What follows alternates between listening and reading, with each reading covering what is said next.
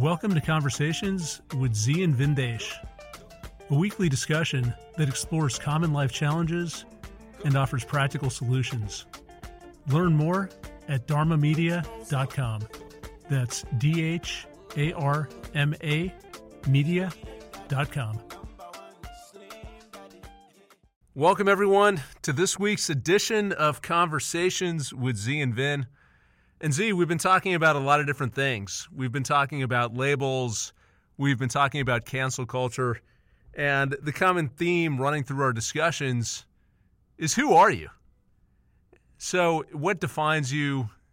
What makes you tick? What ideas do you have? What governs your ideologies? All of these are important questions. And so much of the time, instead of discovering this on our own, we're subject to outside influence.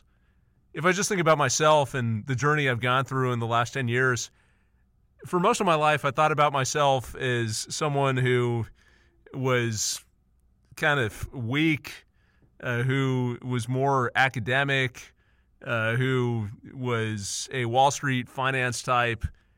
And that was the image that I had of myself. And in the last decade or so, as I've been evolving, I've been working on these projects that we've been talking about, like spoken word. You've told me that I'm a rapper. I've come to see myself physically in a different light. I feel a lot more powerful than I used to. And some of that was always there. In fact, all of it was always there. You commented on that the first time you saw me, but I never had the right narrative. And maybe I felt it, but I couldn't express it. And the labels that I'd become accustomed to using when I think about myself were very different from some of the directions I've gone since. So these labels can be extremely powerful because they define our reality, they define our conceptions, our actions. And then we were talking about things like cancel culture, where just existing in the society becomes extremely confusing because you're supposed to have a certain point of view on what's right, what's not right. Certain ideas are okay, others aren't. It's unclear who's the arbiter of what's good and what's bad, how that changes. There's no accountability, no set standard. So what are you supposed to do? It becomes binding and constricting. And a lot of the fluidity we talk about in terms of trying out different ideas, expressing different points of view, using conflict as a tool to push ourselves forward, refine our thinking, evolve, we're unable to do that. So again, just like labels, with cancel culture, we get boxed in and confined into these small spaces, and we lose that fluidity. We lose a certain ability to fully express ourselves. Maybe we shut down certain avenues that we can walk down personally or professionally. So all of this becomes very important, and we're always navigating this tension between who we are, what resonates with us fundamentally, versus what other people are telling us that we should be doing. So let's start off on this theme, Z. How do we navigate this? And going back to this, the title of the podcast, who are you? How do we figure out who we really are?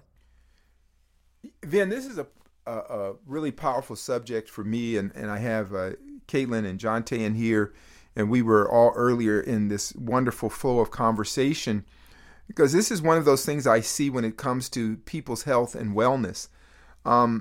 We are so laminated, coated with the themes of the outside world, this faceless committee, that we found ourselves now in a very binary culture.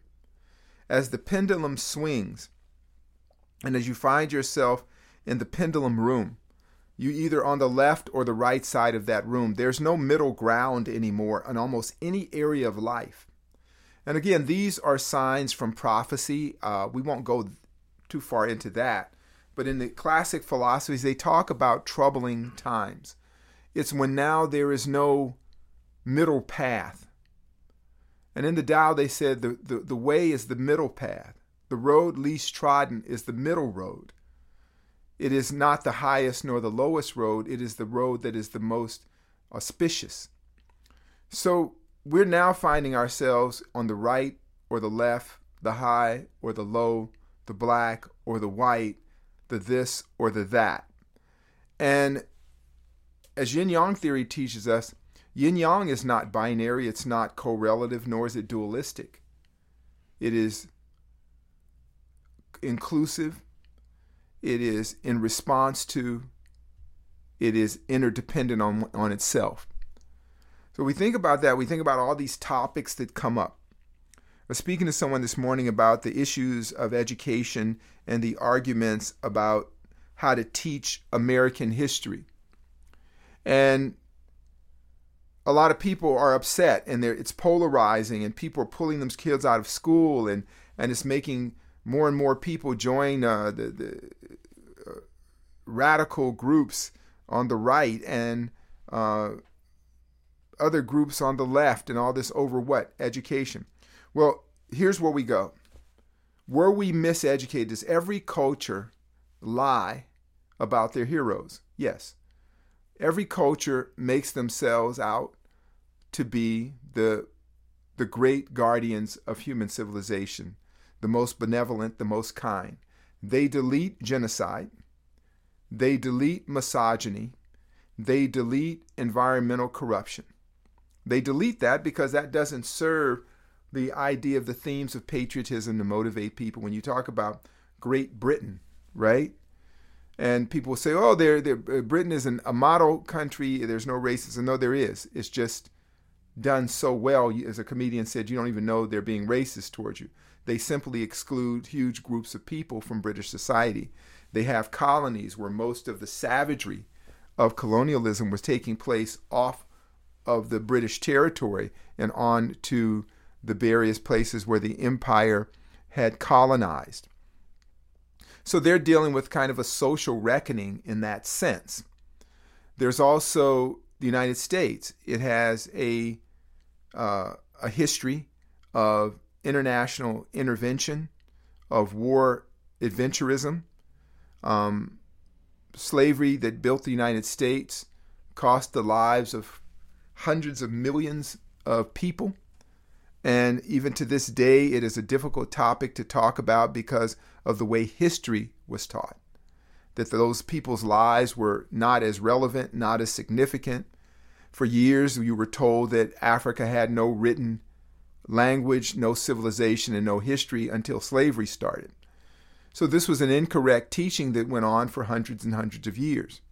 Then suddenly somebody wakes up one day, and it wasn't sudden because I was always in schools that explored from an anthropological point of view, the past of all civilizations. And I was raised that way, so none of this would surprise me. But for the average person who attended public school or even maybe private schools with an underlying theme of American ideology, then they never knew that there were civilizations and that people were not of their own will brought here, and it didn't save them from lions and tigers and bears by being whipped, beat, and raped in this country. So that's what history had taught. And even the people who suffer from that historic lesson believe that to be the way the world was. For example, most people of color are as racist against people of color as the average white person who maybe have unconscious bias or unconscious racism. You think about the number of people who buy wigs or hair weaves in order to make their hair not look curly, skin lightening creams of all kinds. The ideas of success are often represented in mannerisms and where you live, your zip code. They've done research that's shown that people of color will spend far more for real estate in a white neighborhood than white people will just to say that they live near whites. So when you talk about how views of the world or racism has affected people, you can't just point one crosshair at one group and say, here it is. We can't negate the benefits of that, nor can we also look at personal responsibility once you discover that. So in cancel culture, I think there are good things about it. Yes, we should cancel people who pollute the environment. A lot of people are against deregulating corporations, and I'm pretty much a free market person.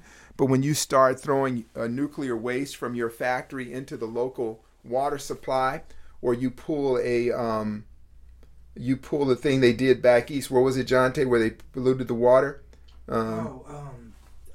Flint. In Flint, Michigan, those people should suffer great penalties, should go to jail. Still don't have clean water. No one was held responsible. That's the example of the free market unregulated. That's problematic. So those people, yes, cancel these people.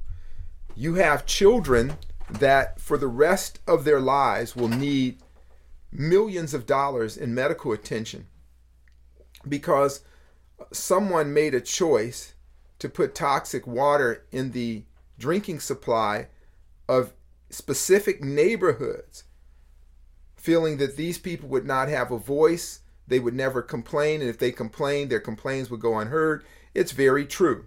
So they took advantage of racism, understanding how it affects the society as a whole. These people were marginalized, so you can pollute their water to the point where every child under 15 years old who grew up in this area will need a lifetime of mental health, medical care, neurological support because of the damage done to their body by the water. Should we cancel these people? Yes, they should never work again. And if anyone came to your home or your neighborhood and poured lead, mercury, and all these things in your drinking supply, knowingly did it, should they suffer a penalty? Yes or no? That's where we can be very binary. Will the law work for everybody? Regrettably, it's a great idea, but it doesn't work for everybody. You have other cases where there are comedians that tell jokes. Someone doesn't like the joke.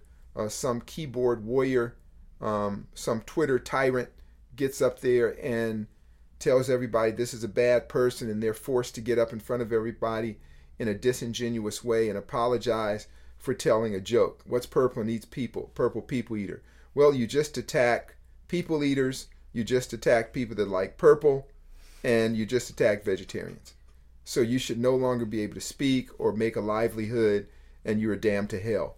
So when we've let things get out of control like that, why did we let it happen? It's not that individual. Why did we buy that? When did we decide to get off the stupid train? That's when you get off the stupid train. You can support anything, but hopefully to a limit.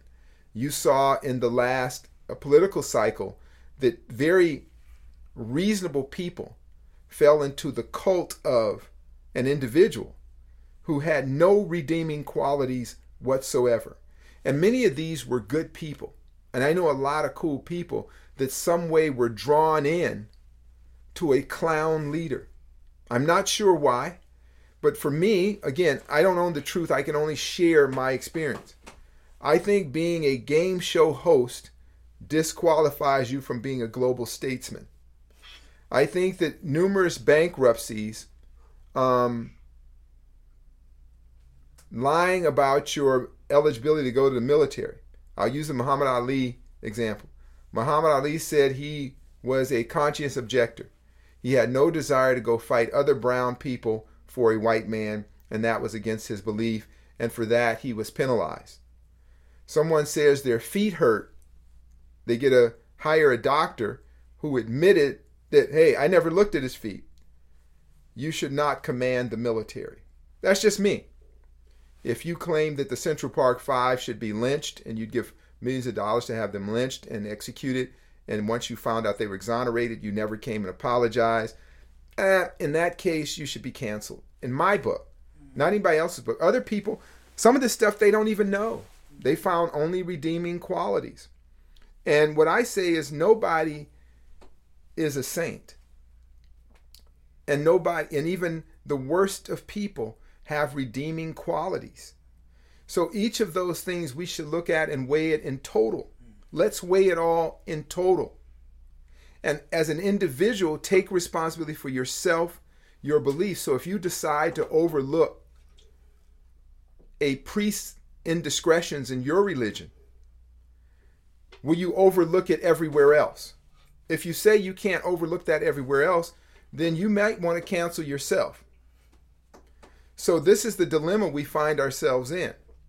And so when you think about, again, something that's dear to my heart is I love comedy. I love comedy.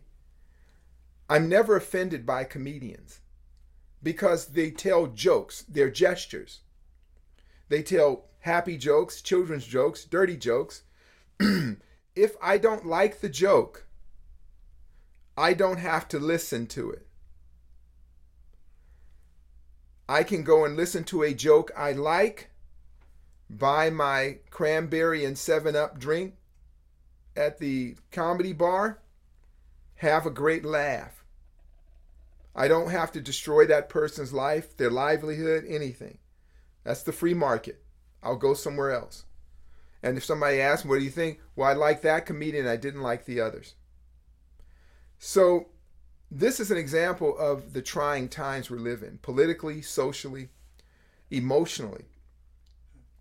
And I'm not sure if it has anything to do with generationally. I just know that there's a trouble with the generation that was raised without the visceral loop, that was raised with technology, because it disconnects you from the effects we have on other humans.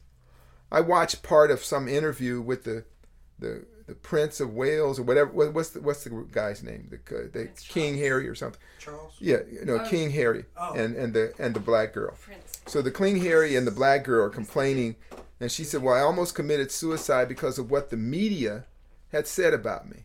Who cares? So now this is a challenge. I don't care what the media says about me. Who cares? I understand they have a powerful role. They can destroy your reputation amongst people who are distant from you, that causes stress on people that are near to you. But do we not have the power to hold our own space and not give away our own space to unseen, unknown, outside forces to the point where our own character is now compromised? Our own sense of self is in flight. It is vaporous. It no longer has substance, because now we're trying to adjust to the likings of an unknown entity. Think about how that sounds. There's an unknown entity that's shaping your behavior, and you have no sway over it. So the importance of who are you is as important as the I am meditation. This idea of cancel culture, I'm not for this thing that it's all bad. I think that Nazi sympathizers should be canceled. We've set that as a standard society. So do people who support the Articles of the Confederacy. So you run around with a Confederate flag. I've always seen that when I was in the military as a problem. You knew that that guy had views, social views, that could put you and other people in danger. He waved that flag. It's an enemy flag. It represents an ideology that's being announced. It's just like somebody walking into a airport and saying, I'm going to do harm to everyone here. You take them at their word. Or if they wear a shirt that says, 9/11 was a great day, you probably won't let that guy on a plane, right? I believe that's a good way to look at Confederate flags, Blue Lives Matter flags. All these are in response to this anti-black kind of idea that the blacks are too loud, they're too ruckus, they're complaining about human rights violations when they should just suffer quietly, silently, and not really get me uncomfortable. And that's one issue. You have an issue now that this idea of saying the Chinese flu, people thought that was no problem. The president would get up every day, the former president would get up every day, the Chinese flu, the Chinese flu. Now they're running around beating the hell out of Chinese people. All Asians. They're just attacking random Asians under the guise of this. And people said, well, it's free speech. We can't help. We said, no. You realize that we live in a world that has a intellectual deficiency. Most of the people in our society are special ed. They need special attention. We are not a society that admires intellect. Part of consumerism is you can't sell a lot of stuff to smart people. So we've dumbed down the population as a fact of capitalism. A low intelligent population is one of the best things in the world for capitalism. Right. Consume, buy, more. Doesn't take a lot of thinking, a lot of discernment.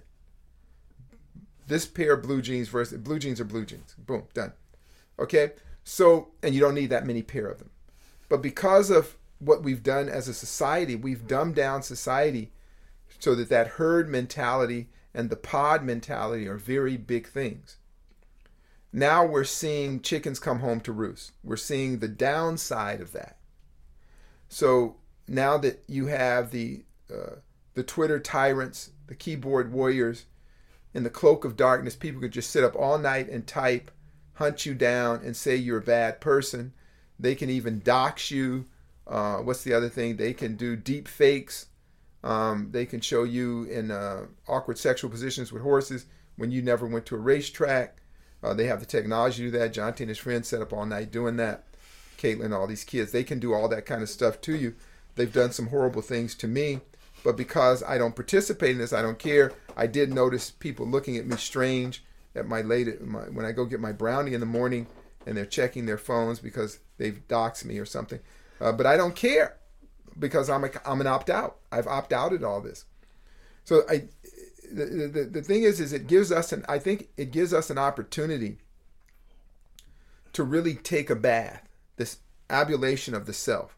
Who am I? Can you pick and choose what you go for?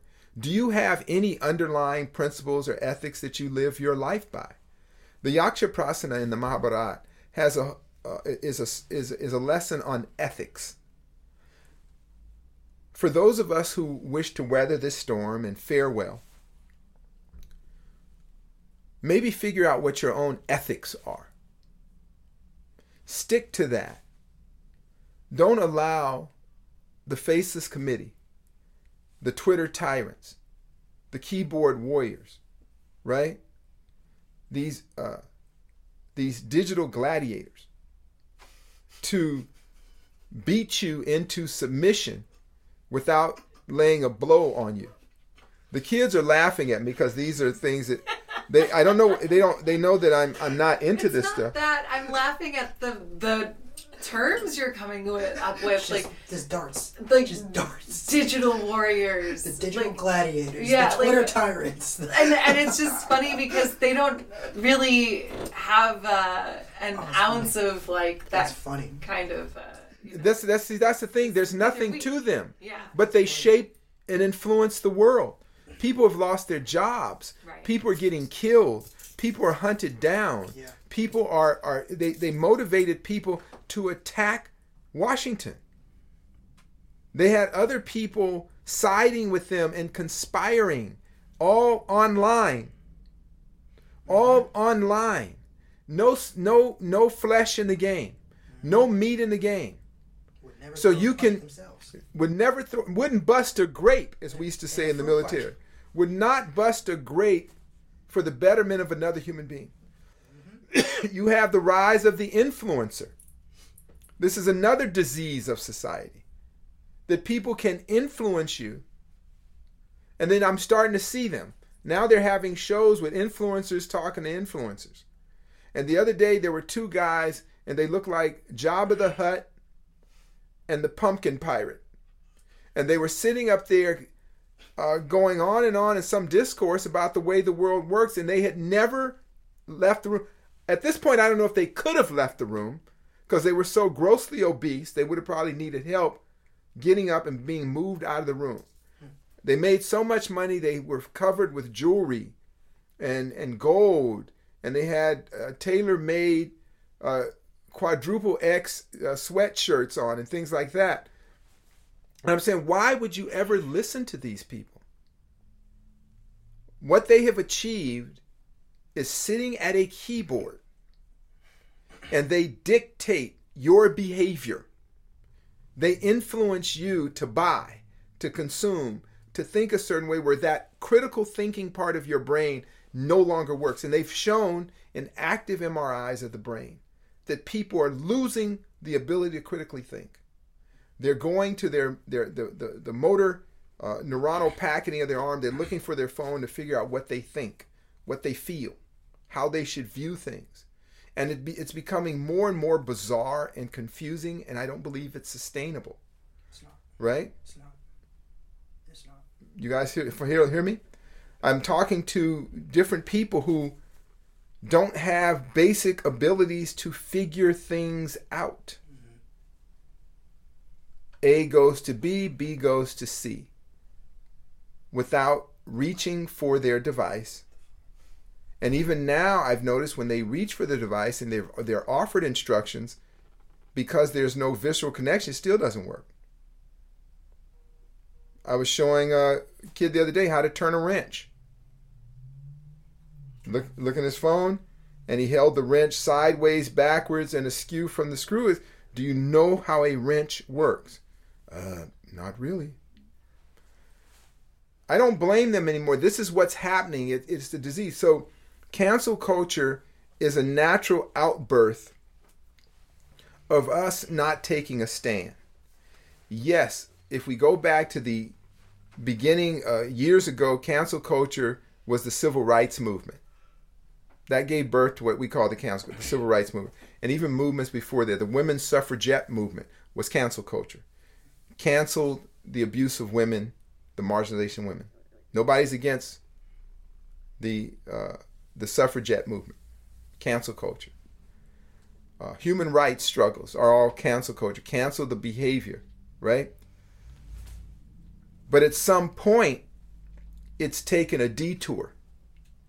And now you remember what was different between the suffragette movement, the civil rights movement, human rights movement. What was different? The workers' movement.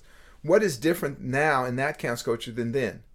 Well, then everybody had skin in the game. You know, women got killed so that women could be treated as equal citizens. No one died opposing civil rights. None of the people that were against voting rights and civil rights ever died. The cancel culture people died to forward their view. They were willing to risk their life, and their lives were taken, and they had examples of people whose lives were taken, maimed, mutilated in order to advance a cause that they would not immediately benefit from themselves. So they had vestment in their struggle. In this evolution of this concept of cancel culture, these are invisible people behind the digital wall that are just saying random things. And it's very bizarre. I put them on the level of a peeping Tom or a crank caller or whatever you call it. What do they call it? What happened when those guys claim they're healthy and they come and date you and it's just some dude that's really in bad shape with his kids in tow? Catfish. Yeah, so Caitlin gets catfished, you see. So they're doing, what's the other term they use? They have another one, catfished and something else, where they trick people into doing stuff. Anyway, so there's a few terms they use now that represent this kind of behavior: catfishing, false flagging, horn tooting, or whatever. They have that different name. So how did we get involved in this? Because we don't know ourselves. You're looking outside yourself for other people to tell you what's okay and what's not okay. You know, and I go through it every day, and because I have a lot of good commerce with people and goodwill with people, I probably get away with a lot more stuff than other people because I have backup of people that I have actually put skin in the game with. But I could easily be canceled for saying the wrong thing or speaking my mind. But who would they cancel me from? My community is clear, loving, and all that. I'm not looking for a bunch of people to tell me I'm okay. So that gives you freedom from cancel culture. Find your own path. Find like-minded people. Nurture that path. And you will find that you can argue, you can have, not necessarily argue, but you can have healthy discourse. You can have heated discussions that enlighten everyone. And nobody storms away saying, okay, you should be killed, isolated, sent to Devil's Island, Wake Island somewhere because you didn't use the right pronoun. Or you told a bad joke when you were in third grade. And thus you should never ever be able to have a livelihood.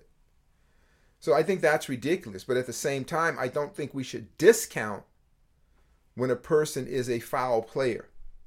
And that's where the free market comes in. Years ago, they found out that one of these fashion icons had disparaged their customers. They had predominantly African-American customers. I don't know if it was Versace or one of those people. What's the one with the scary-looking lady? That would be Versace. Yeah, so she was saying things about the jiggers or whatever.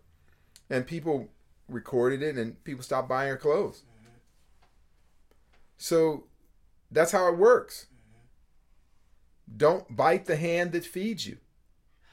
How about that? Remember? How about that? Don't bite the hand that feeds you. You get what I'm saying? There's a lot of stuff I've had people, a really dear person to me that worked at my other location, very supportive, came up one day and sincerely said, Z, you know, I love you like an uncle to me. You're just great. You're wonderful to me, but I need you to acknowledge my sexual identity. I said, what, you cute ass girl. You funny. She don't know I'm a boy. I said, okay, that's weird. I've slapped enough babies' asses when they were born, pretty set on what they are. But over time, I kind of understood this person's struggle. Mind you, I understood it. That doesn't mean I go for it. Because I'm okay with myself. I'm okay with you. How about you keep your sexual stuff personal? See, I'm your uncle, so it's no incestuous stuff now. I don't want to know all that stuff. Matter of fact, a lot of heterosexual people, I don't want to know what they're doing when I'm not, in their privacy. I really don't want to do other people's laundry personally. So, will you cancel me for that? Should I not be okay with your soiled garments?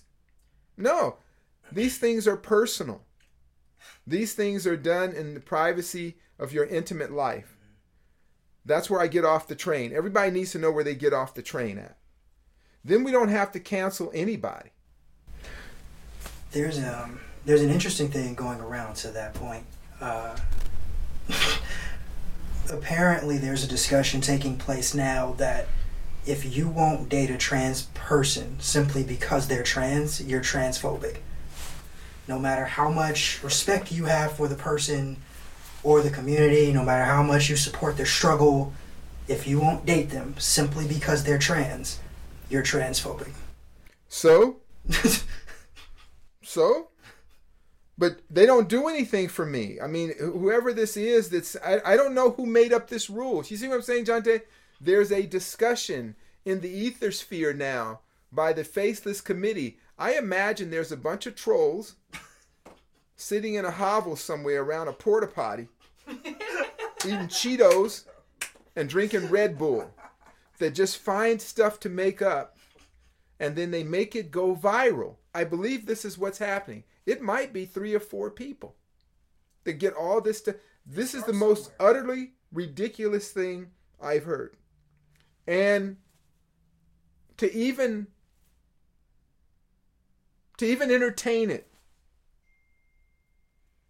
you understand what I'm saying? Is maddening. But this is the world we live in. So I would say reject, reject, reject. Their power is in your reaction. Get off the train. When it gets weird, I'm gone. Okay? It just used to be like when I was in the entertainment business, you go to these Hollywood parties. So you go to the Hollywood parties, they say, well, you have to hobnob with the executives and celebrities. So you go there, hey, how's everybody going? Then around midnight, you're getting sleep, it's time to go. And they say, oh no, another party's starting. It's kind of exclusive. That was my cue to leave, because that's when they were bringing out the goats, the donkeys, the sheeps, and the rabbits. And it wasn't going to be cute. Okay? Hamsters and cocaine, KY jelly doesn't mix well in my mind. So I would always leave at that time. I knew when to call it a day because I'm okay. They said, oh, Z, you're leaving? A few people even told me, you could really advance your career if you stayed later. And that was a kind of a code. Gaslighting is the term I was thinking. That's one of the code names for getting involved in some real kind of Greek weird stuff, right? Caligula type stuff. That's not my thing. But I'm not mad at them because I know some of the people. I'm not mad. That's just not my thing. Because you know what? I know who I am. And John Tate, when you mention that, one of the ways that we stay away from that is know who you are. That very discussion, the minute I hear the first paragraph, I know that I'm not going to read that article anymore. Okay? So whether you're phobic, notophobic, homophobic, transphobic, look, I can't keep up with it. Right? Vegophobic. Somebody said, are you vegophobic? I don't even know what that means. I'm telling you, there's a group of people, a small group of people, in a small dumb tank. It's not a think tank, it's a dumb tank. And they're making up this stuff. But we're buying it. That's the problem. We're buying it. You've seen what's happened to politics in this country. And they said that most of the political discourse has come from remote offshore, what do they call them, mills or whatever, these kind of internet mills where they just have just random people, maybe offshore, somebody just coming up with stuff. Pumping out articles that have nothing to do with anything. And you're reading it, getting mad. It takes that algorithm, finds out whether you're Democrat or Republican, and it just keeps pumping you stuff. More. Once it gets, it's like the time I got dysentery in India. No shit. I told you that story. So I'm in the Holy Lake in Pushkar, right? I'm at the Camel Fest in Pushkar, and I want to show off my religious piety, right? So I jump in the great holy river, or the holy lake at Pushkar with all the gurus, the Samamis, the Sat gurus, and I jump in there with them for the holy, whatever event we were having. And they're splashing around in the water. Here's the difference. They grew up there. Okay, I'm just visiting. I don't have the antibodies in me to fight off the dysentery parasite in that part of the world, okay? So like this stuff you guys are doing on the Twittergram and all this other kind of stuff. I jump in the lake and I'm getting bit by something. The lake is filthy. What we would call now, what we call a cesspool. There they call it a lake. But because I wanted to show off that I was super spiritual, there were cute girls, you get the gist. So I'm full bore in here. What they call, what's the new term they use? Virtue signaling, right? I'm virtue signaling. I'm just so saintly. Look at me, you know. So I asked one of the gurus there, I said, hey, man, do those big ass turtles bite? There's some big turtles in the water. I'm getting bit. He says, no, sir, but the fish do. So the fish are biting me. And I'm worried because nothing in this lake looked like it should survive in that lake. You understand? So this is a moment where I wasn't focused on who I am. I was focused on the image I wanted to create. So I'm struggling to get out of the lake, and it's overgrown with all sorts of weeds and things underneath. When I realize that I'm being attacked by something like a piranha or something. And as I'm trying to get out of the lake, even though I have superhuman balance and athleticism, I slip in the lake and gulp a small drop of the water. And like these info mills that the kids are producing, I could feel the parasites running around my lip. I tried to close my mouth and not breathe or swallow long enough to get to my hotel room to get the anti-parasitic toxins antitoxin. I didn't make it. It went down my throat. I had the worst case of dysentery, which also includes explosive projectile diarrhea. The worst 3 days of my life. Okay? What did I do? I lost the sense of myself. I sipped from the dirty water. That's the same thing people do when they buy into this madness online. What John Tate said. Just a ridiculous concept somebody came up with.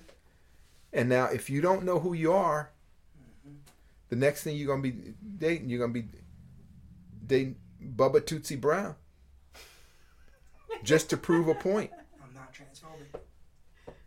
Just to prove you're not transphobic, you got to date Bubba Tootsie Brown. Just got off the NFL, but he's feeling like a girl.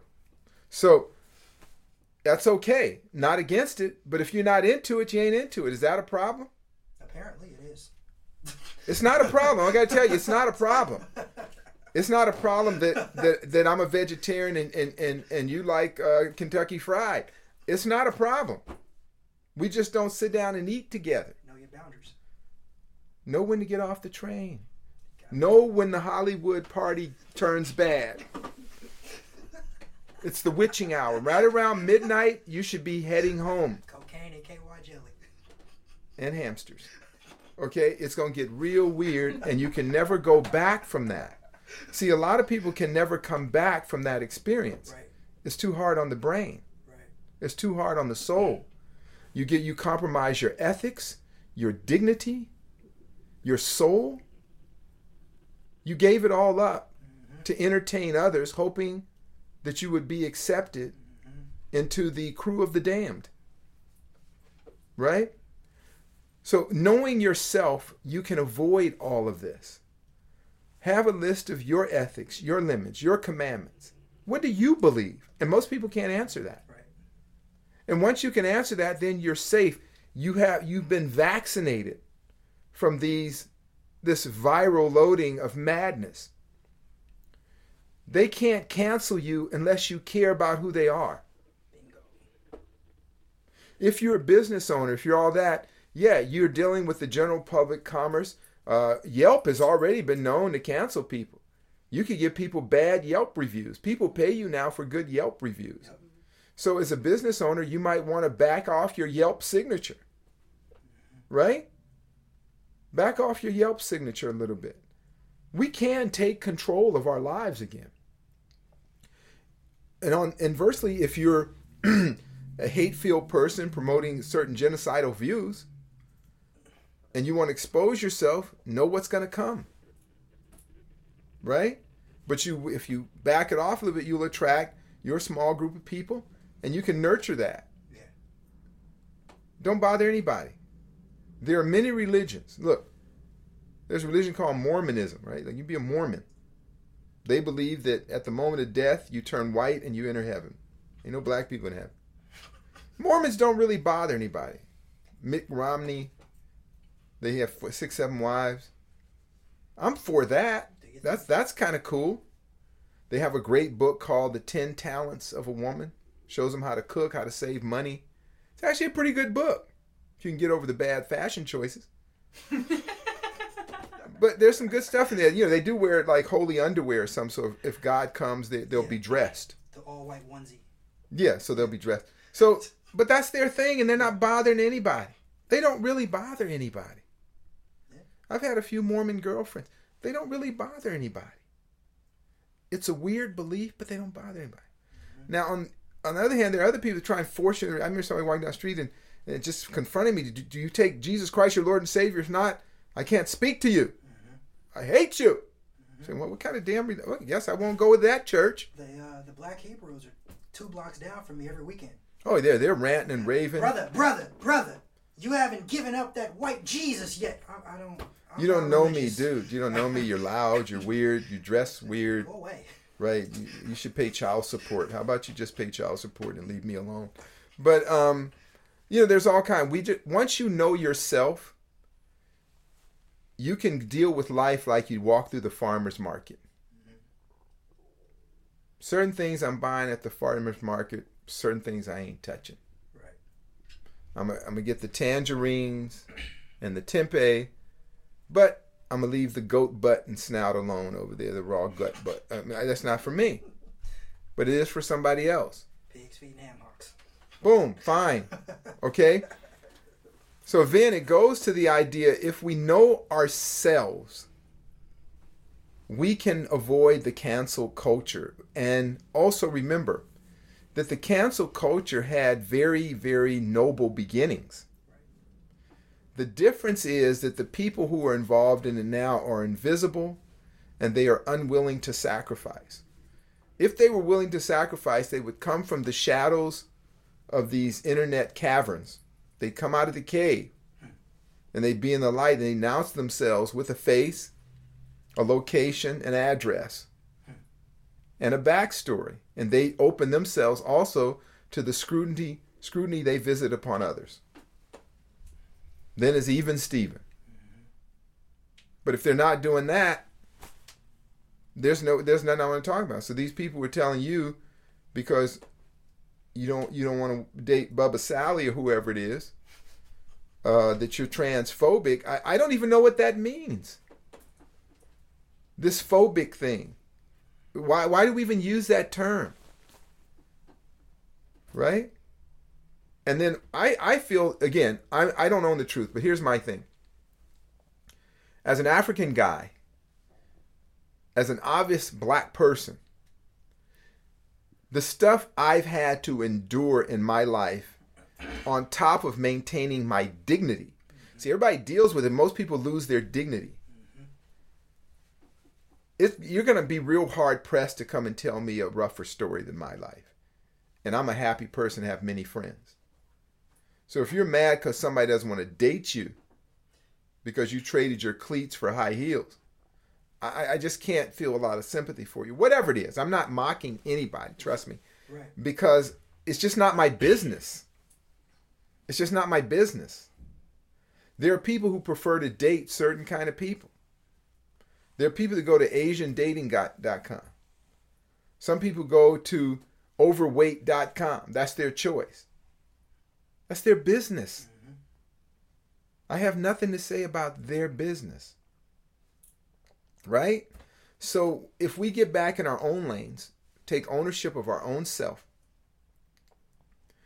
we will find that we don't have to be a part of that. There are these parallel worlds working. It's like being in a science fiction movie. There's many dimensions. Right? There used to be an old TV show called The Twilight Zone. And for those of us who weren't raised in this is like being in the Twilight Zone. Just to hear the story you told me is bizarre. I remember you and Rob used to argue with people on the Twittergram. Yeah, he would get in heated debates. He would come in and upset, worked up, hyperventilating, telling me, "Oh, I just got in this heated discussion argument with a guy." I said, "Well, did you go over his house and beat his ass? Did you go knock on his door? And did you guys have it out? Did you settle it like two gentlemen in a duel?" No, he's in Croatia online. So how do you know it's a dude? How do you know it's not a bot? Why would you even invest your energy in that? Right? We have to remember there is no liability to saying random things. Oh, yeah. Nobody can come to you. And for some people, they may even find that invigorating, that they're agitating people. They may have some sick, sadistic pleasure in just agitating people. Trolls. So don't give them that. Yeah, troll. That's a horrible name. Just a troll. I used to be trolls living under a bridge. That's disgusting. So, Avi and Vin, my thing is, know yourself, understand the subject or topic with enough depth to have a reasonable discussion about it. Right. And if you don't have the depth, step back and listen. Also, if something doesn't feel right, it doesn't smell right, it doesn't look right, it's probably not right. No matter what anyone else says. For these people who are now ran with something that was noble in the beginning and are really wrecking it, cancel them by not giving them what's most important to them is attention. How about that? You follow me, Vin? Yeah, I got you, Z. I'm right there with you. This whole trend towards cancel culture, it's spiraled out of control. I like your take on the noble beginnings and how it started. Number one, you can cancel people who are violating human rights, who are threatening you, so whose actions or symbols suggest that they're going to come after you, try and kill you, take out your family. That makes sense. Get those people aside. This element of sacrifice in the beginning, you believe certain things and you're willing to stand up for those beliefs and you're willing to put your name out there, take a certain risk, a liability. There's some honor behind that. But we've gotten into this complete bizarro world, as we've been talking about, where people are just canceled for anything. And it's, to me, part of it is just the craziness of it. It's crazy on so many levels. So number one, it's like, why do you get so upset about ideas? So someone's got a different point of view. Who cares? Now, maybe that comes back to knowing yourself. If you know who you are and you're clear on who you are, you can listen to these other ideas. You can be fluid enough to say, okay, maybe there's some merit in what someone else is saying. I'm going to adjust my point of view. Or maybe there's not, and I'll move on. And I have no need to invest the time and energy debating them. I can just go my own way. But when you feel like you constantly have to prove something, or the ego gets involved, or you're unsure of who you are and there's some insecurity related to that, maybe you feel like the rug is being pulled out from under you. So all you have is a certain set of views that you've been fed. And when someone challenges those views or tells you something different, it's kind of like your identity is crumbling. And this whole construct that you've built is falling apart. Maybe it's that. I don't really know. Like I said, I find the whole behavior completely bizarre. Why people aren't willing to listen to other points of view. Why they're not willing to listen to jokes, as you're saying. This whole thing about offense, yeah, you might not like what someone has to say, but so what? They're not trying to beat you down. They're not trying to steal from you. They're not compromising your livelihood. So just let it go. That's the whole point of society. We have different points of view, different ideas, different perspectives. You bring all of those together, yeah, maybe there's some conflict, but there's also some resolution. There's some advancement in thinking. That's how we move forward. And when you start stifling all of that, people get all knotted up. So that natural process of being able to fluidly advance disappears, and you start to stagnate, and you become unable, as we talked about earlier, to express your ideas. So you become unsure of yourself. There's a tremendous amount of anxiety if you're seeking validation. If you want other people to like you and that's your standard, you're thinking, oh my God, what am I going to say? How do I make sure that I'm not violating some norm that these people in a back room have come up with, some principle that, like the one that Jante mentioned, or some other crazy rule, who knows where it came from, but someone's going to take offense. So I really have to be very careful about how I present myself. How can you live like that? You're going to drive yourself totally insane. You're going to take up all of your time and your energy just censoring your thoughts. And ultimately, the natural outcome of this is that you don't say anything, or you say things that are so utterly devoid of meaning that they have no ability to offend anyone because they just don't mean anything. And then what kind of a world are we living in? We're living in a world where there's no advancement of thinking. There's no refinement of intellect. So to me, it's extremely bizarre. I really like your point about knowing yourself, because if you know yourself, you can navigate this stuff and just walk past it. It's kind of like a car accident on the freeway. Or I think about this morning. I was out having breakfast with my wife, and I heard this crunching sound. So this car was pulling out. Some SUV came and clipped it. They wanted to get by the car. They were in a rush to get by. So as this car, it actually wasn't pulling out. If I remember correctly, it was parking. So as it was parking, this SUV came by and hit it and beat up the fender, and you kind of saw this real-time accident, which you don't see that often. So people are stopping and clogging up the street, and to me, it's just not interesting. It's like, okay, you got a minor accident. They'll work it out. But people are stopping. That, to me, is the analog of getting involved in all these debates. If you know what's important to you, then you can filter everything else out, and it just saves you a lot of time and energy. You feel secure about yourself. You don't get mired down in these ridiculous debates. Who the hell cares? Most of the stuff, it's not that interesting. It's not stuff that we have to get involved in. If you put the ego aside, there's nothing to prove. And Z, your point about listening, I think, is critical as well. People, in my view, are afraid to listen. So if you don't have an informed opinion, if you don't have all the facts, maybe sit back, gather some knowledge, listen to what other people have to say. But if you're driven by the ego and you have to prove how smart you are, then you have to grip onto some ideology, some philosophy. You have to shout that more and more loudly to prove your point, to prove that you know more than the other person. and then you just get into these shouting matches. So all of this, the good news is we can avoid it, we can sidestep it.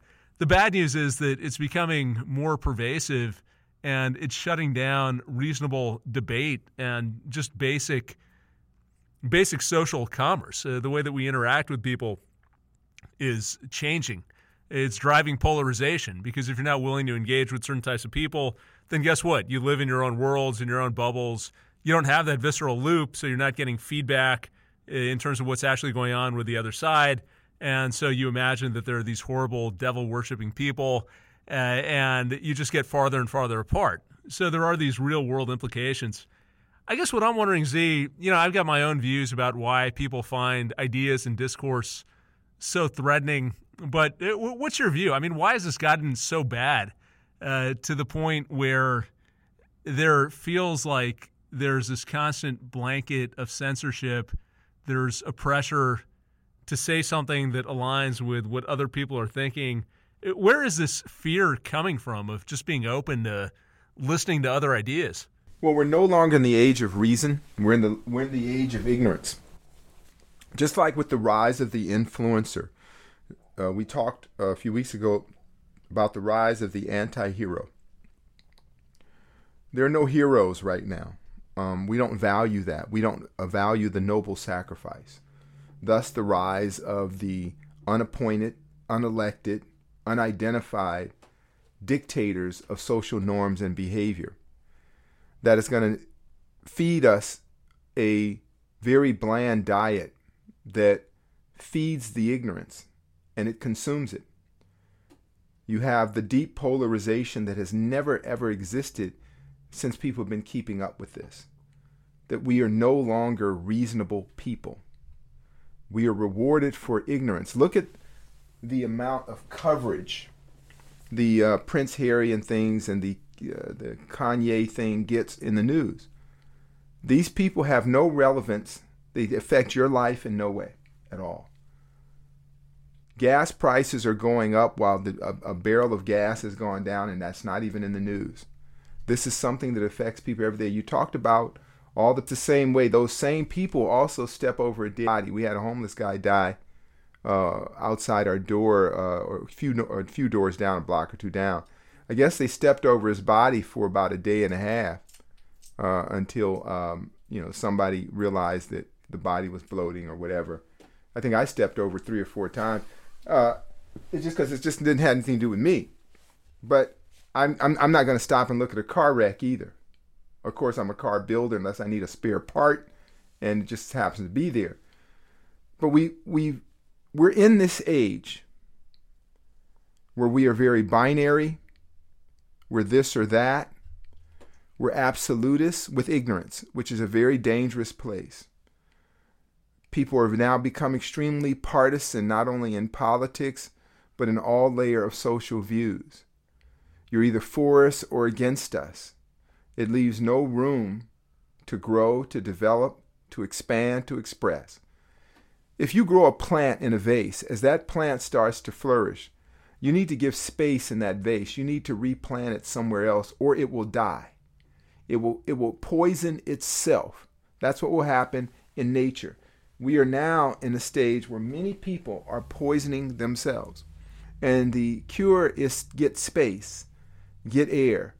I challenge everyone, just for a few days, if you're really a partisan type person and you want to hear all the bad news about, let's say, the Republicans, don't do that. Just for a week. Find all the bad news on the people you like. And if you're a Republican, go into the history of all the people that you defend, and then overlay that with what are your ethics. What are the things you admire about a leader, about a statesman? What are the qualities of people that you look up to? And then give yourself that opportunity to get some space in that vase and grow as a human being. Because all of us can be influenced by this. A lot of this phobic stuff is going around. Everybody was raised different ways. You have different sensibilities, maybe different morals. That doesn't make one better than the other, as long as what makes it better or worse is, are you hurting other people? Can you live your life, interact with others without forcing your views on them? Is your daily life dependent on random people validating you and giving you the okay? And if they don't do that, do you lash out? So if you ask yourself some of these questions, you can start becoming more reasonable. Be one of reason and not one of a reason, no reason. Be a person that's intelligent, not a person that is ignorant. But remember, the crowdsourcing of ignorance is very powerful. The crowdsourcing of intelligence is very low. There is a reason for this, Vin, and you know from just driving the economy. If you're ignorant, you consume. If you're intelligent, you conserve. But we also live in an upside-down world where conservative used to mean one thing and it means something completely different now. Liberal used to mean one thing and it now means something completely different. So we're in the upside-down world right now. And to right it, you need to know it's upside down and step away and make small adjustments. Know when to take a technology break. It has a negative influence on our brain. Done. That's it. Can you let your brain air out, rest, separate from the extension of your mind? And again, it's a struggle for everyone. Since we've been on this Dharma Media project the last few years, I spent a lot of time on the internet, and it's consuming. It can draw you in. It's an extension of your own mind. And then that part of your brain no longer works. It's just like if you go to the gym to work out, and you go in, you sign a gym workout, and somebody works out for you. That's the same thing. That's the same thing smart devices do with your brain. You have a surrogate working out for you. Oh, you want a bench press today? Sign up to bench press, and I'm gonna get old Brutus over there. He's gonna bench press. How many reps you want to do? Then you leave saying that was a great workout. You're not gonna benefit from that. We have to exercise our mind and get back to it. We do need to turn off the media. Even now, when people send you articles and it says it might not even be written by that person. That's how good it is. But they know from algorithms what you like to hear, what you listen to. Just with that bit of knowledge, Vin, if you know that the algorithm knows what makes you swipe more, what they call it, bait, hook, bait, clickbait. They know the clickbait for you. They built a cyber version of you, and then they influence you. If you know that's how it's set up, take a breather. I like to trick it. I look up random stuff sometimes I have no interest in at all, just to see what the thing does. And sure enough, the next day it's selling me kumquats from Latvia. Right? I get Latvian kumquat porn or something. Because I trick the algorithm. It's not smarter than we are. No. We're just dumber than we think. I think to that, because I've been in that digital marketing space for a minute now, all the people that I know who use this thing as a tool, and we work on it, we build brand, whatever it is we do, we've learned how to tailor our feeds to keep certain shit out, allow certain shit in. Over the last 4 years, I've tailored all of my social media feeds to exclude anything political. Liberal, conservative, I don't care. There's no political anything in my feed because I refuse to get caught up in it. Currently, I'm tailoring out all the sexuality conversation, all the gender conversation, because I work here. I don't need the extra distraction. So I think when you know that the algorithm can be adjusted, that it's not smarter than you, and when you know yourself, there's this, you can turn it into a tool that's strictly a workspace, that's strictly a space of inspiration, of whatever it is you do. But too many people are caught up in the quick shot of dopamine, in the quick shot of, I want to feel accepted and validated, so I'm part of this group, and I'm in this conversation, and when they have nothing to even add to the conversation. There's a lot of that in this space. That's a good point, John Tay, you brought up, is why that Vin and I decided when we started this we would not get into politics. Though there may be a hint of it dealing with the contemporary social issues.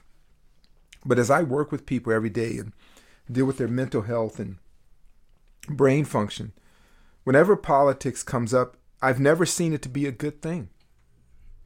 Because you see the galvanic skin resistance in a person change. You see the pallor of skin change. You know that the dopamine is being fired up, that the glucocorticoids are being released in the body, the adrenaline gland is being fired up, just the same way as if it were a fight or flight scenario and there was a predator lurking at your door. I hear the way people will say right-winger or left-winger. I see somebody say the Democrats did this or the Republicans did that. And I think to myself, I always say, wow, these are intelligent people. Don't they know that all of these politicians, the whole political category of people, are sociopaths and psychopaths? And they all leave the office wealthy no matter how they've pillaged the nation. They are anti-patriots.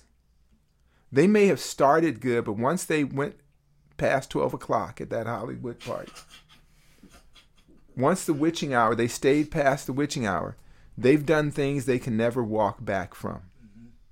So whatever you call ethical or moral, whatever you dream that is, they no longer have that. They will say what they need to say, how they need to say it to advance their own individual interests. That's why we chose not to do it, and this can be proven scientifically. At some later date, I can present the data. Our brains react chemically to all of this. We lose the ability to reason. We have tunnel vision. We end up doing things we would normally not do. Right. I'm sure if you interviewed a lot of those people who rushed D.C., once they're locked up in jail and they're getting cavity searched, they're all saying, what was I doing? I didn't even know what I was doing. They're all saying the same thing. I had no idea what I was doing. How did I get caught up in this? So we by understanding the nature of our mind and knowing who we are, we can stay clear of this madness. You follow me, Vin? Yeah, I completely agree that that clarity is important. One thing I'll take issue with you on, Z, the kumquat porn from Latvia or wherever the hell it was, I think the algorithm knows you better than you think. So I don't know if that's the best example. That's probably an example of the algorithm predicting your behavior pretty well. But point taken. We can't let the algorithms control what we're doing. Why would you let someone manipulate you, get you all riled up? You know, I kind of think about it. It's like being with siblings. If you have an older sibling and a younger one, you've got the older one who knows how to push the buttons and get a reaction out of the younger one, and they keep on doing it. And it's like dealing with a pet or a robot. It's stimulus response. But if you step back and you know that that's what's going on, you can do what we're talking about. You can opt out of this craziness. You can reclaim control of who you are. So having that clarity of you, your beliefs, your ethics, your values gets you a long way. And as I think about this, maybe just a note to end on, in a sense, we've always had this issue. So if we go back pre-internet, there were always things that were socially acceptable and not socially acceptable. We talk about cancel culture. Maybe that's a particular phenomenon, but you've got this broader issue of people being put into boxes and having labels assigned to them and others trying to control them and saying, this is who you are, this is what you can say, this is what you can do. So that's always been part of human nature. What's happened with the technology, like a lot of things, it's allowed this trend to spiral out of control because you lose that visceral loop that we've been talking about. The technology enables people who just want to tear down others. And maybe it's the weakest people. Maybe, as you're saying, it's the ones who can't bust a grape and feel like, wow, this is their chance. No one can track them down. They can hide behind this veil of anonymity. They can say whatever they want. They can be the big men, the big women. And they've got some sense of strength, even though it's an artificial sense of strength. And again, if you know that, why would you take any of this seriously? But maybe we're just so used to reacting and we're in the habit of taking a look at everything that's coming on our feeds, all the news updates, all the articles, that we just react and we almost become feral. So if we can step back from that feral reaction, create a little bit of that distance that we're talking about, and be clear on who we are, then we're in a much stronger position. We're not going to sacrifice our sense of self and let someone else control our behavior. We'll have a lot more clarity. We'll have a lot more fluidity. We can take ideas. We can leave ideas. It's not going to make or break us. And as we talk about, it's just a healthier way to be. We don't have to deal with the anxiety, the increase in blood pressure, getting all riled up. Just let other people do what they want to do. We can focus on us, live our own lives. So that's it for me, Z. I'd say that was a great one. And let's leave everybody with homework. Is a technology break. Pick a few days a week where you're not on technology. You're not connecting. Do your voicemail. Hey, I'm indisposed right now. I'll check my messages later. And start healing your brain. The next thing is the idea of knowing who you are. What are the underlying things that you believe in? What do you believe? Not what other people believe, not what's okay or not okay. What do you believe? Do you believe that part of your life is to do your best not to inflict harm on others, for example? Do you follow some sort of credo, some sort of idea about the way you behave, the way you keep your word? And then what are the things that you look for in the people that you invite into your life or allow into your sphere? Do you hold them to a similar standard, or what is the wiggle room you have for that? I was told years ago, and it was like something that someone had said to a woman, just dating advice: if you want to know a man, observe how he treats the wait staff in the restaurant when he takes you out to dinner. And at some point, that's how he's going to treat you. That's a good ethic to live by. That's a good metric to live by.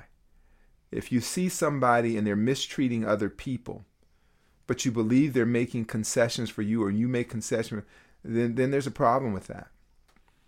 So the homework is to define who you are, separate from the outside forces. If you enjoyed the show, please consider leaving us a review on Podbean, iTunes, or your favorite podcasting app. Each 5-star review helps us bring you more unique and insightful content. Learn more at dharmamedia.com. Peace.